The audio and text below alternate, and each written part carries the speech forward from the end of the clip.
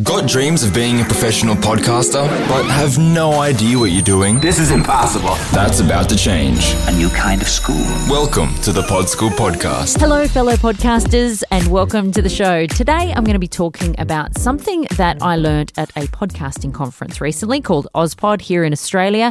It was in a presentation by a guy called Adam Jaffrey from Wavelength Creative. They're a podcast agency for brands.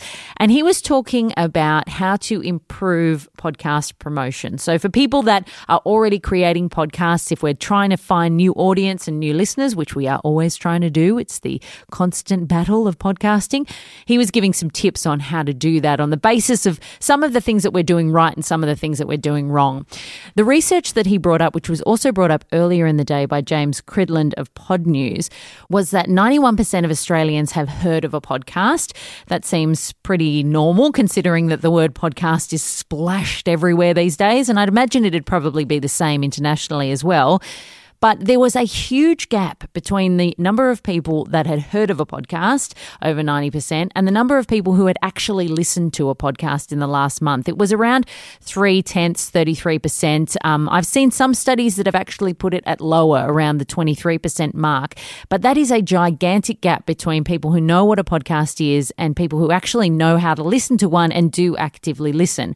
And really, some of the challenge for you as a podcaster and people who create podcasts professionally is how do you get access to those people in the middle, that big chunk of people who obviously have heard the word podcast but have no idea how to get it into their ears. And so a lot of his presentation was around how to do that. And there was one really big takeaway that I wanted to share with you because I thought it was really interesting, very, very simple, and something that can make a big difference, I think, when you're trying to educate new people. The thing that he talked about was this idea of moving to the word listen instead of subscribe. And some of the reasons that he said for doing this was that subscribe, for people that don't listen to podcasts or don't know what a podcast is, sounds like something you have to pay for, because everything in our life that we subscribe to, like Netflix or Spotify, always comes with a cost attached. The word subscribe is always associated with money coming out of your bank account. And if you are just starting to find podcasts and you're interested in listening to them, why would you click subscribe if every other experience you've had with the subscribe button has left you with less money than before you click the subscribe button? So actually encouraging people to listen, which is really what we're trying to do when we're asking people to subscribe. We're asking them to try and listen on a more regular basis. So when people subscribe to our show, obviously that's going to automatically populate their podcast app with our episodes. So the idea of them discovering each new episode is going to be a lot easier because it's immediately coming up into the app that they're accessing. But really all we want them to do is listen to those episodes. And one of the other things he said that was by asking people to subscribe as a first sort of request, we're really asking somebody to marry us when we're on the first date. Really, we should get them to try our show, listen, see if they like it as they get more familiar with it, then move to subscribing so they catch those episodes on a more regular basis. So using the word listen instead of subscribe, I think is a really smart thing to do when you are trying to educate people about your podcast. The other thing in conjunction with this to do is often we'll say subscribe to our show in Apple Podcasts or Google Podcasts or Stitcher or wherever else we have our shows. But again, if you are a brand new listener, you don't really know what some of these things are. In fact, in the research, one of the main reasons that people gave for not listening to podcasts was that they didn't have the app on their phone or they didn't have access to the app. And that's interesting because those apps come standard on phones. So that indicates that there's a big missing education piece there where people aren't quite sure how to access your show. So if we're encouraging people to subscribe by saying subscribing in Apple Podcasts and they don't even know that they've got that app on their phone, how are they ever going to find it? Instead, the suggestion was that we point people to a website. You'll notice that quite often on this show, I refer to my website, podschoolpodcast.com, and I put my show notes there and all of the information as well as links for how people can subscribe to the show in the different podcast apps.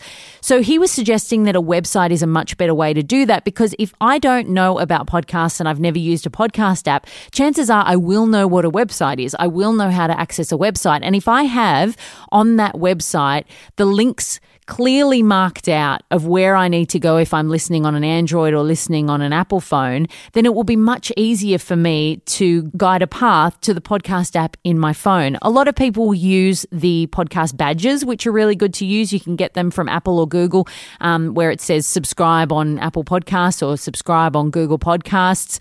I think another thing, if you're creating your own buttons that you can say is listen on an iPhone, listen on an Android. That's a really simple way for people who really are not sure about their podcast app or what it's called to know which button to click, because they will know, oh, I have an Android phone, or oh, I have an iPhone. So think about how you can most simply encourage people to listen that might not have listened to a podcast before. If you are a regular podcast listener, if you are making your own podcast, I think it's easy sometimes to assume that everybody has the knowledge that you have. And because you find it quite simple to listen to a show and you don't really even give it much thought, it's easy to think that everybody has that kind of assumed knowledge and it must be easy for everybody. So it's really important that one of the things we don't forget to do is to educate our audience on how to find our show. And I think that suggestion from Adam is a really simple and effective one.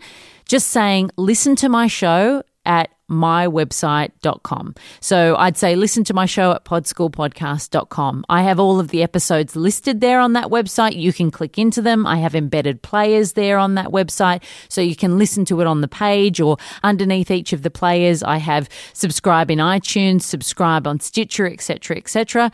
So just make that path to accessing your show a little bit easier and move away from the word subscribe. I think it makes a lot of sense.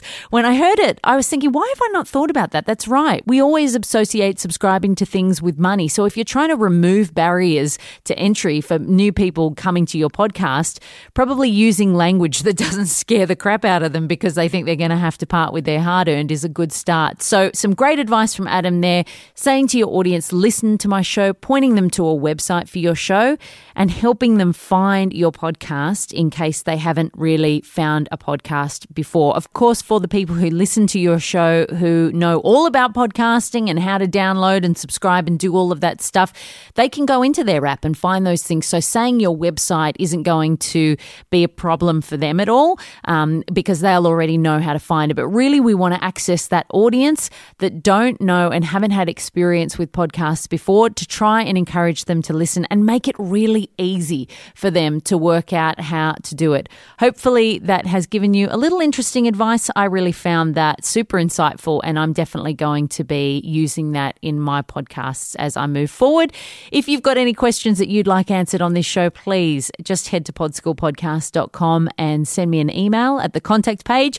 And if you need a little more help, you can head to podschool.com.au, my online podcasting course, where I take you step by step through all of the things you need to know to get your show into people's ears. And I will be adding that little piece of advice in the course because I think it is fantastic. I'll see you next week. And until then, happy podcasting. That's all for today.